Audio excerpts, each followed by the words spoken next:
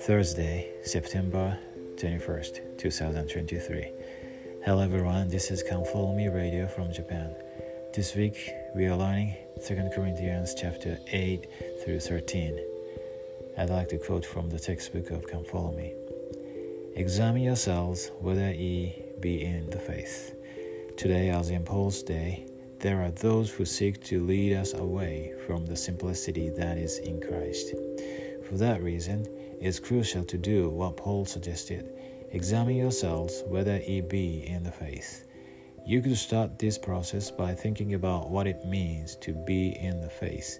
How do you know if you are in the faith? Look for opportunities you have to examine yourself. As part of your examination, you might also ponder the phrase, the simplicity that is in Christ. How have you found simplicity in Christ and His gospel? How might your mind be corrupted from that simplicity? What helpful counsel do you find in 2 Corinthians chapter 11 verses 1 through 6, 13 through 15? Consider also this counsel from President Dieter F. Uchtdorf. If you ever think that the gospel isn't working so well for you, I invite you to step back, look at your life from a higher plane, and simplify your approach to discipleship. Focus on the basic doctrines, principles, and applications of the gospel. I promise that God will guide and bless you on your path to a fulfilling life, and the gospel will definitely work better for you. Yes, the gospel is very simple and easy to understand. Children can learn and follow them, and I love it. I remember my mission president, he was serving in Japan for 3 years when he was young.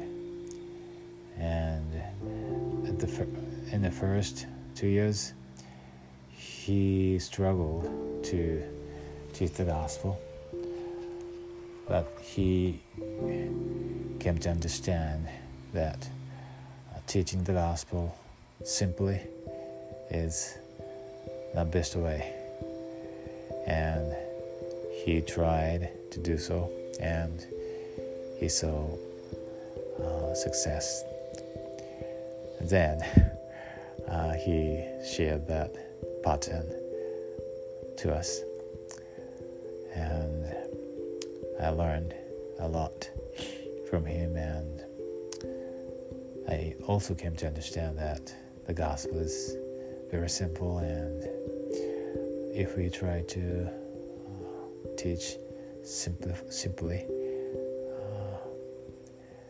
people can understand them. And as Elder Stevenson said, the gospel is beautifully simple and simply beautiful. And I know it is true. Heavenly Father lives. He is our Father in heaven. He loves us. Jesus Christ is our Savior and our Redeemer. The Church of Jesus Christ of Latter-day Saints is His church, His kingdom upon the earth. Joseph Smith is the prophet of the restoration. President Russell Nelson is a nowadays prophet. The Book of Mormon is true. It is the Word of God, another testament of Jesus Christ. In the sacred name of Jesus Christ, Amen.